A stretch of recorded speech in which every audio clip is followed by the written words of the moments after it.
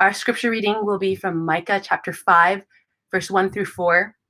And I'll give you a moment to turn to it in your Bibles. Again, it's Micah chapter 5, verse 1 through 4. Let's begin. Now muster your troops, O daughter of troops. Siege is laid against us. With a rod they strike the judge of Israel on the cheek.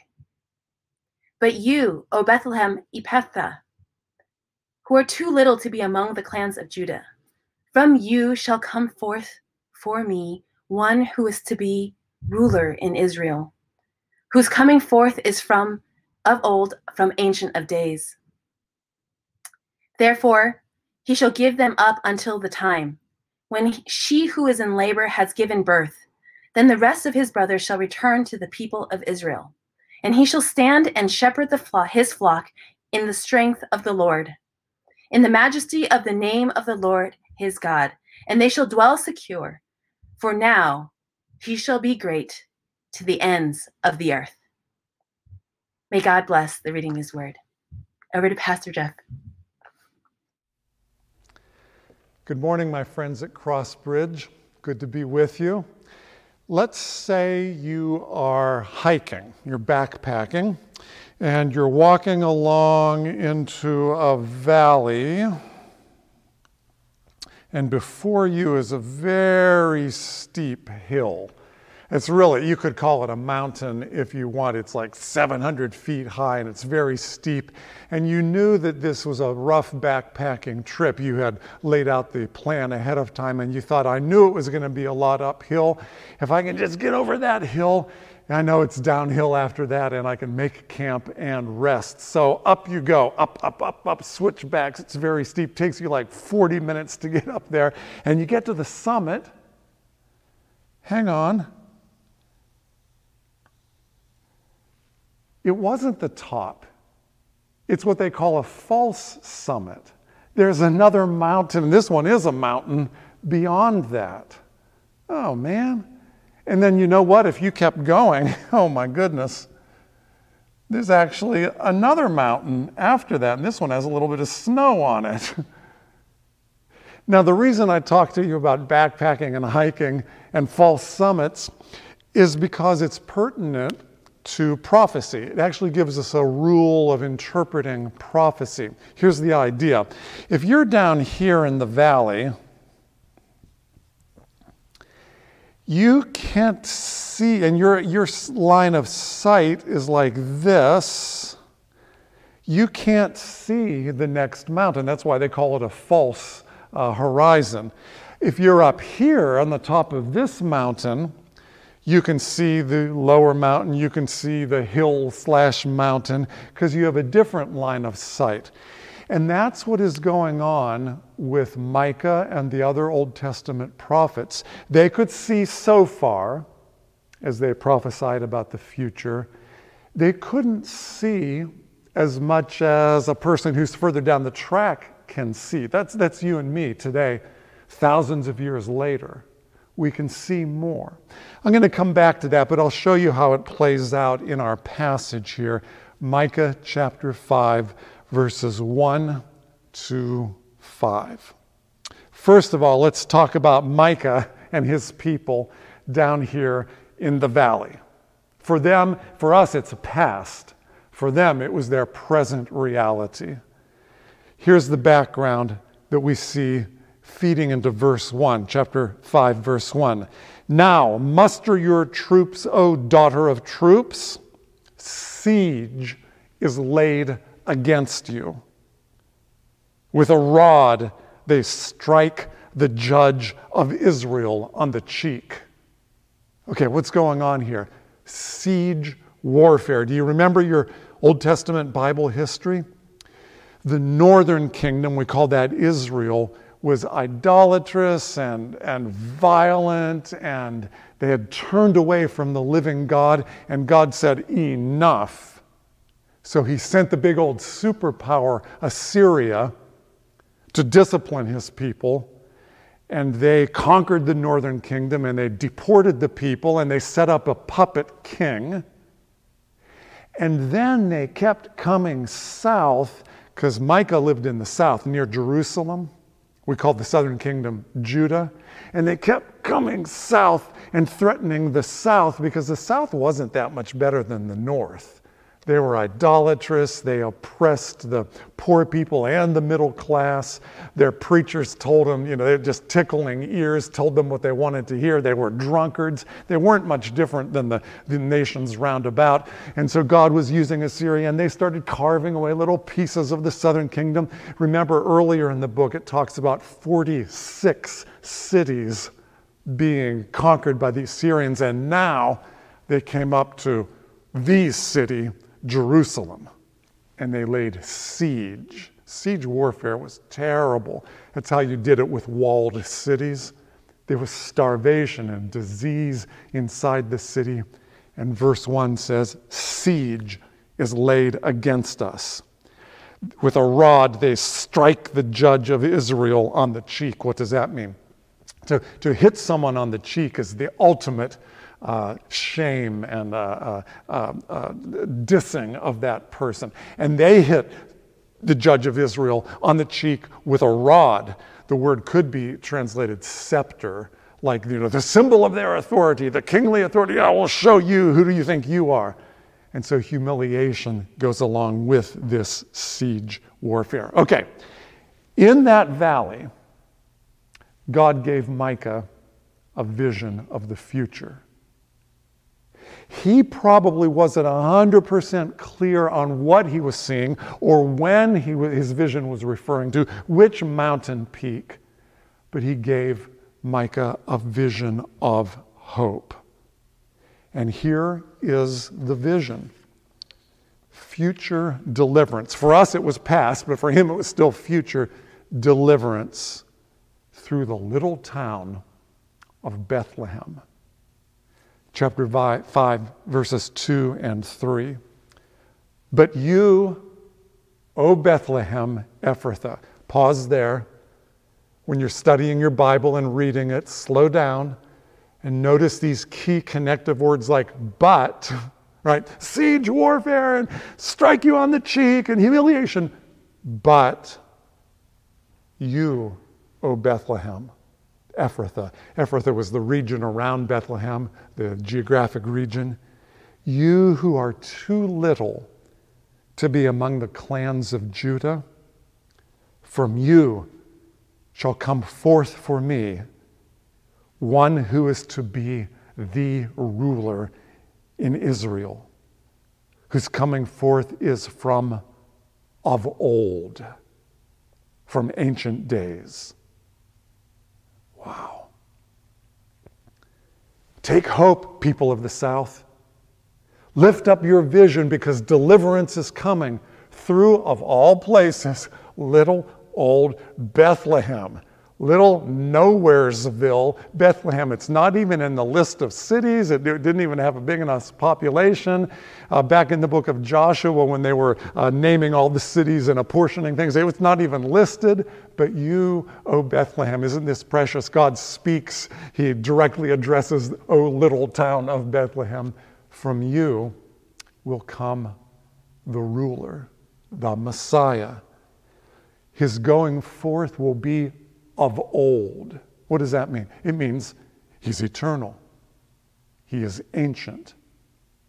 So Micah is looking forward to this deliverance, although even Micah didn't know how deep the valley was and how far he had to travel through the valley. He thought his big problem was Assyria. Well, Babylon was coming next, and he didn't even know it. We're looking backward. We're on a further mountain.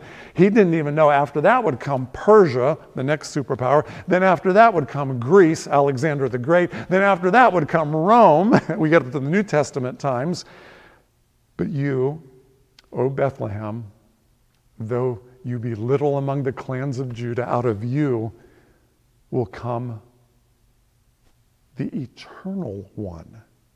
Did he even recognize everything he was saying?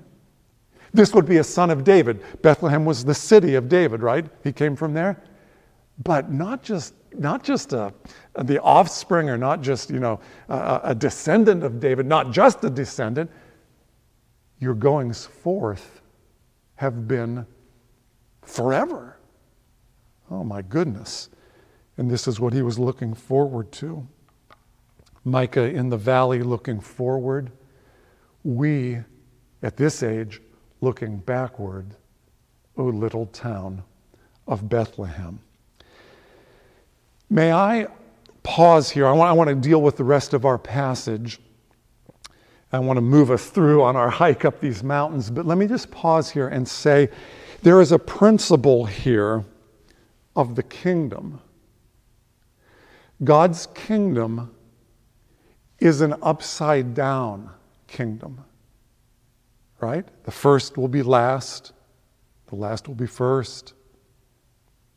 The greatest among you must serve, wash feet.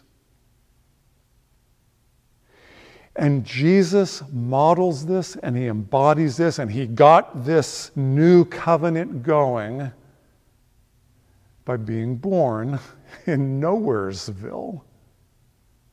Messiah comes from nowhere. That's what this passage teaches us. Today we tend to think of being born in a stable and laid in a manger. That's just, we've heard that, we sing about it, away in the manger. It just sounds very normal to us, like, well, those ancient people, I guess they were very primitive. No, it was not normal to be born in a stable. It was not normal to give birth, as our artwork depicts it with the animals round about. Today it's like if you were to give birth in the shed behind your house where you keep the lawnmower. Or maybe like finding an out-of-the-way nook at a tea station on the Green Line on one of the platforms. This is God's kingdom. Greatness in a manger. O little town of Bethlehem, how still we see thee lie. But out of you will come one who is from of old. He modeled it, and he calls us to walk in his steps. Let this mind be in you, which was also in Christ Jesus, who, being in the form of God, didn't think equality with God something to be grasped, mine, mine, mine, mine. But he laid aside his rights, took upon himself human likeness, made like a servant. And it all began in Bethlehem. So that's what Micah was looking forward to. Once again, we're not sure if he knew, the extent of time and all these superpowers that were still in front of him, but we look back on it now and we worship our Lord Jesus at this time of year. It all started in Bethlehem. Look at the next verse, verse 3. Therefore, he shall give them up, like discipline his people, like deliver them over, give them up to all these different powers. He shall give them up until the time when she who is in labor has given birth. That's what we remember. She who was in labor, for us past tense, gave birth. Now, Micah has other prophecies here which his line of sight may not have allowed him to see as much as we're able to see further. But the next thing he talks about is a future restoration, which for us is actually the present. So going forward, I'll show it to you in the text. He talks about the next thing that would happen, but for us, it's our present. We're talking about the church age, because in this future restoration, he is going to gather a family from all over the earth. And we see that in verses 3 and 4.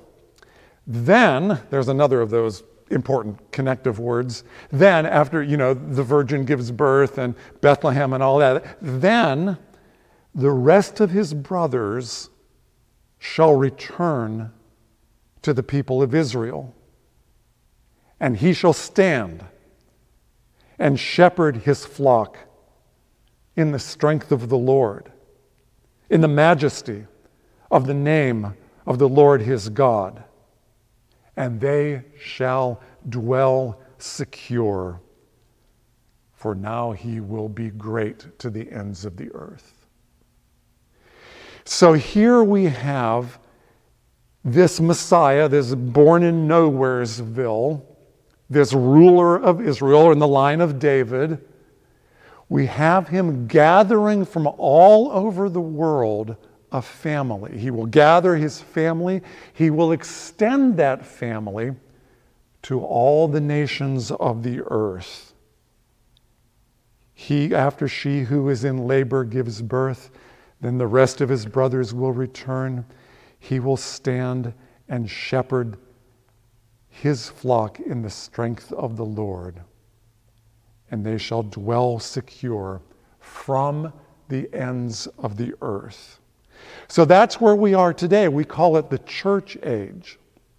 And we're looking back to Bethlehem, but for Micah it was still forward. That's what's happening today. He is gathering a family, regathering his people from Israel, and extending that to the ends of the earth, namely the Gentiles. That's what's going on today. The Gentiles, most of us, you and I, are being grafted into this people of God. He came from nowhere, and he's gathering a people from everywhere. We just had our missions and social concern emphasis, and this is what we're talking about. The gospel going out through all the earth, gathering a family of the most unexpected people. This is what Jesus has done. He inaugurated it there in Bethlehem. Can I show you one more mountain? Future for Micah, actually future for us also. Because, our line of sight is not perfect. If we're here in the church age down here, we can't see the next mountain either, but the next mountain is in our passage, it's still future for us, and it is this: he will be great to the ends of the earth. His fame, reputation, power, worship, people will come. He will be great to the ends of the earth. That's not happening yet, is it? This is still future for us. But Micah saw it, and we hope for it, and we pray for it, and work for it. He will be great to the ends of the earth. We see that in verses 4 and 5. He will stand and he will shepherd in the strength of the name of the Lord his God. They shall dwell secure, for he shall be great to the ends of the earth, and he shall be their peace. We're still waiting for that, because we do not live in a time of universal acknowledgement, universal fame. Every knee will bow. We're not there yet. We have to look forward also to that final mountain, that final fulfillment of what Micah was talking about.